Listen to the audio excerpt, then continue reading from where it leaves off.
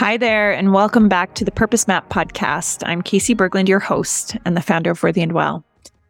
This episode is about why embodiment is hard for smart people and what we can do about it so that we can receive the benefits of embodiment, including greater resilience, deeper connection, more authenticity, more flow, more connection with purpose.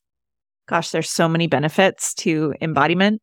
If we only could experience it, if we only could maybe get dropped into our bodies rather than spending all of our time up into our heads. Funny story. Yesterday, I connected with someone who I met in an online program, and I had a resonance with in the group and reached out to her via DM and just asked if she wanted to connect.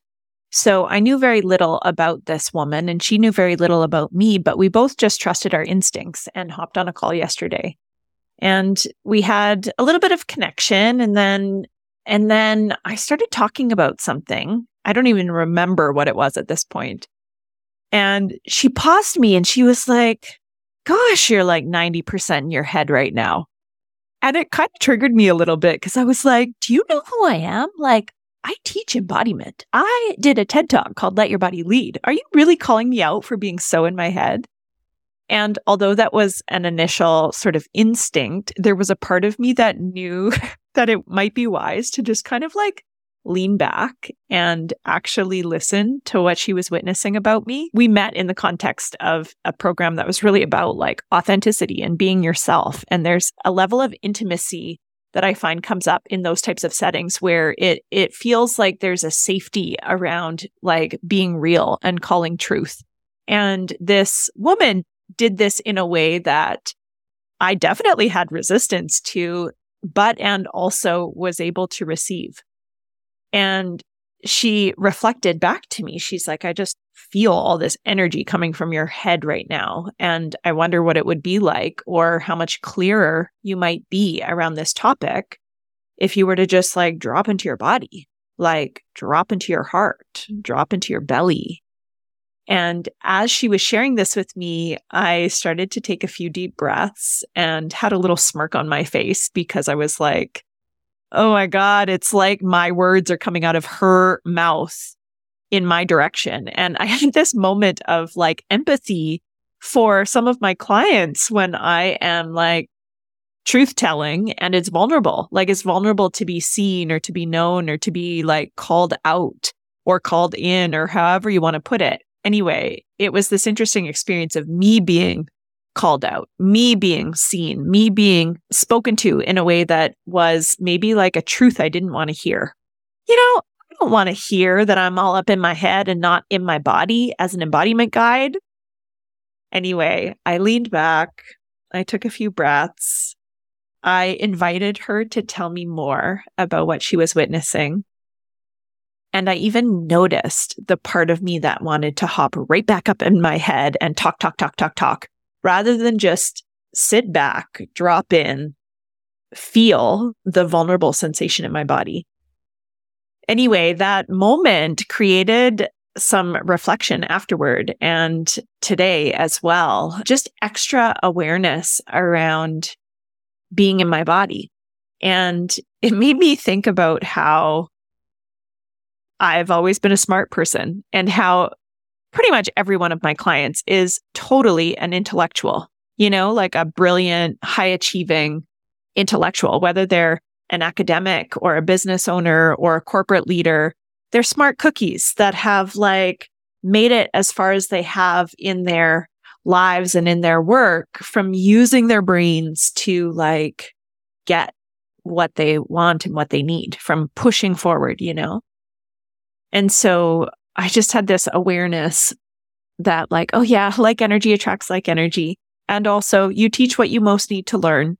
This is true for me as an intellect. So today, I just want to speak specifically around why embodiment is extra hard for smart people and maybe what we can do about it together. Together, because I'm on this path with you. It is a constant, consistent practice. I don't know about you, but if you're listening to this, you too are probably a smart person, an intellect, someone who thinks a lot, maybe a lot. And, when I was reflecting on this, I was like, yeah, you know what? Ever since I was a kid, I was praised for my intellect. I was celebrated when I got a high score on a test or was able to communicate an idea or a thought clearly. I basically was rewarded for being in my head. Nobody said to me when I was a child, like, oh, Casey, you're so emotionally attuned and grounded in your body. No, it wasn't that. It was like, what's wrong? Stop crying. Logic your way out of this. So it makes perfect sense then why there's this value system placed on the thinking mind, this logical way of being. And still, as much as I think our world is changing, we forget about the power of feeling and actually being in our bodies. And successful, high achieving, brilliant humans, we forget that there's a whole other way of being wise. In this conversation yesterday with this woman, she said to me at some point, like, I know that you'll get to the truth through your soundboarding, through your talking. And I know that you know what truth feels like in your body. You tell me about the truth tingles and the truth tears. But she says to me, like, what if you could just get there faster through dropping in and like speaking from your gut, speaking from your body, rather than having to spin from your mind in order to get to the truth. And she was right. She was right. It's much more efficient and much wiser. And there's a whole other knowledge system that can come through, a whole other type of wisdom that comes through when grounded in the body. So why does this feel so hard and elusive? I asked on Instagram recently if the term embodiment or what embodiment means, if that felt elusive for folks. And it didn't for some and definitely did for others. And I can understand why. So let's back it up and come back to basics. Like, what is embodiment? What is letting your body lead? I mean, you might have your own definition. To me, embodiment is bringing awareness back into the body. That's a simple way of saying it. It's feeling into the sensations of the body rather than thinking about the sensations in the body. Letting your body lead is taking it a step further. It's attuning to the inner experience down in the body. And it's also trusting the wisdom that comes from that place. Basically owning that the body has its own authority that can help to lead or guide next steps, next actions in a meaningful, purposeful way. In this call yesterday, my new friend said to me, it's like there's a queen down in there who wants to be fed grapes and is just waiting for you to stop talking so that she can have a word. And I giggled because that's something I would say to a client. I giggled and knew that she was right. Again, it's like in the body, there's a deeper voice, like an intuition that has standards. It requires space and quiet time and stillness. Or for some people, it might not be space and quiet and stillness. It might be movement and exercise and some sort of active flow that creates the environment for that queen or king to talk. It's a pretty powerful experience to not just practice embodiment, bringing awareness down into the body, but also to take it a step further and to let the body lead. Let the body lead the mind. Now, of course, they're not separate. Of course, it's a mind-body. It's one whole system. And also dropping into the body and kind of waiting for that intuitive voice to speak up, and then bringing the head on board to like act in alignment with that intuitive voice. It's a powerful way of living, but it's not necessarily the norm. And it's definitely not the norm for us intellects. it just may take some extra practice for us. So where do we begin? Well, for me, when I was being called out yesterday for being so in my head, where I began was by taking a deep breath. I put my right hand on my belly and my left hand on my chest, and I inhaled and felt my belly expand and my chest lift. And I sighed out the mouth as if to let the headiness go. And I just continued to do that a few rounds. To be honest, I needed a few rounds. I really wasn't in my body. So connecting with the breath is so powerful because there is a physical sensation associated with breathing, but there's also a sound. If you're attuned enough to listen, you can hear the sound of the breath. You can feel from the inside the sensation of air entering in through your nostrils and maybe exiting through your mouth. Sometimes when I breathe, I even visualize my breath as a color, like a blue ribbon coming in and expanding and filling and then exiting. So with breathing, there's an opportunity to connect with the senses or sensations in a way that is easy for you. Whatever way you can access first. If you're more of a sensing or tactile person, you can notice the feeling or sensation. If you're a visual person, you can imagine the breath as a color and so on. So just pausing and breathing for me was the first step. Often when I'm way up in my head, it's like my awareness is high in my body, above my body. So when I counter that by bringing awareness low, down, for example, feeling my feet on the floor or feeling the parts along my body that are touching matter beneath me, like the chair beneath my seat, my feet on the floor. That's step 2 for me. After breathing, it's actually like dropping my awareness down as far as it can go, down to my feet. Sometimes I ask myself, can I feel my pinky toe? Sometimes wiggling my toes brings awareness into my body. And automatically with just breathing and bringing my awareness down into my body, I start to feel more calm and more relaxed, and also sometimes more vulnerable.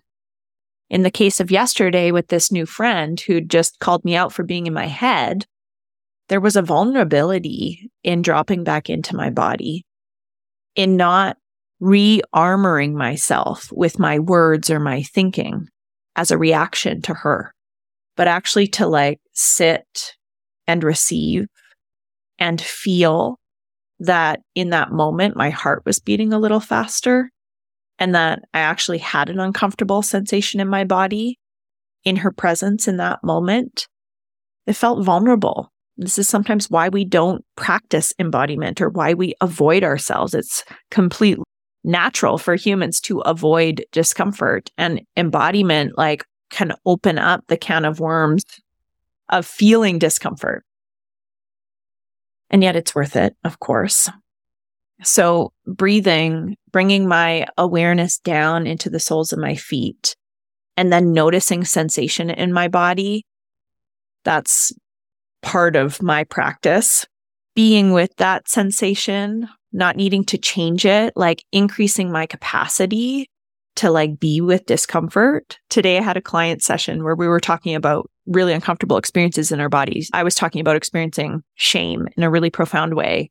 And she was talking about having a panic attack. And she said that she once learned to not try and stop a panic attack, but to let the feelings move through her. And she said when she tries that, when she does that successfully, there's this relief at the end where it's kind of oh my God, I didn't die. And I said, I know, I felt that too when I was feeling the depths of my shame. Nobody wants to feel shame. And yet when we do, there's a liberating moment at the bottom of it that's kind of oh my God, I didn't die. So delaying in the discomfort and feeling it often requires a commitment to the long game, to the long-term benefit, because it doesn't feel good in the moment most of the time. And yet, when there's a feeling that's felt all the way through, often there is some sort of wisdom at the end, The wisdom of like, oh my God, I didn't die. I just survived a panic attack. Oh my God, I just survived feeling the shame that was underneath this limiting pattern that I've been living out my whole life. That feeling of like, I'm okay, or I still love myself, or, that was kind of funny how much I've been avoiding that sensation, and yet it's not so bad after all. That can provide a wisdom that is so freeing and liberating. But even on a simple level, attuning into the body and feeling sensation and delaying with that sensation, it might offer just like a tiny little nugget of wisdom that's like, yeah, go do this thing. The intuitive voice comes through often underneath the sensation that's covering it. The intuitive voice comes through often underneath the sensation that's covering it. So feeling a sensation all the way through or delaying with it can sometimes dissolve the sensation that is maybe blocking or veiling the intuition from coming through. Let that land for a moment. What I just realized I just guided you through, using myself as an example from yesterday, is the body acronym exercise. The practice that came out of creating my 2019 TEDx talk, Let Your Body Lead. It's actually quite funny. I didn't realize that I was guiding you through the body acronym exercise until now, but really that's it. B is breathe. O is observe. Like I breathed, I observed energy down in my feet touching the floor, the vulnerable sensation, uncomfortable sensation I felt in my stomach and in my heart. D is delay. Don't fix it, feel it. Build your capacity to be with discomfort. Don't react to it, feel it maybe all the way through. Y is say yes. Say yes to the wisdom that comes out the other end. So for me, in yesterday's experience on that call, the wisdom that came through at the end was actually a recognition that when I'm meeting people for the very first time, it's sometimes harder for me to be in my body because I don't necessarily feel safe right off the bat. Here's how this was relevant to me and could possibly change my life. That's true more so when I'm meeting a person for the first time. So this was a professional context, but that's true in a personal context, in a dating context.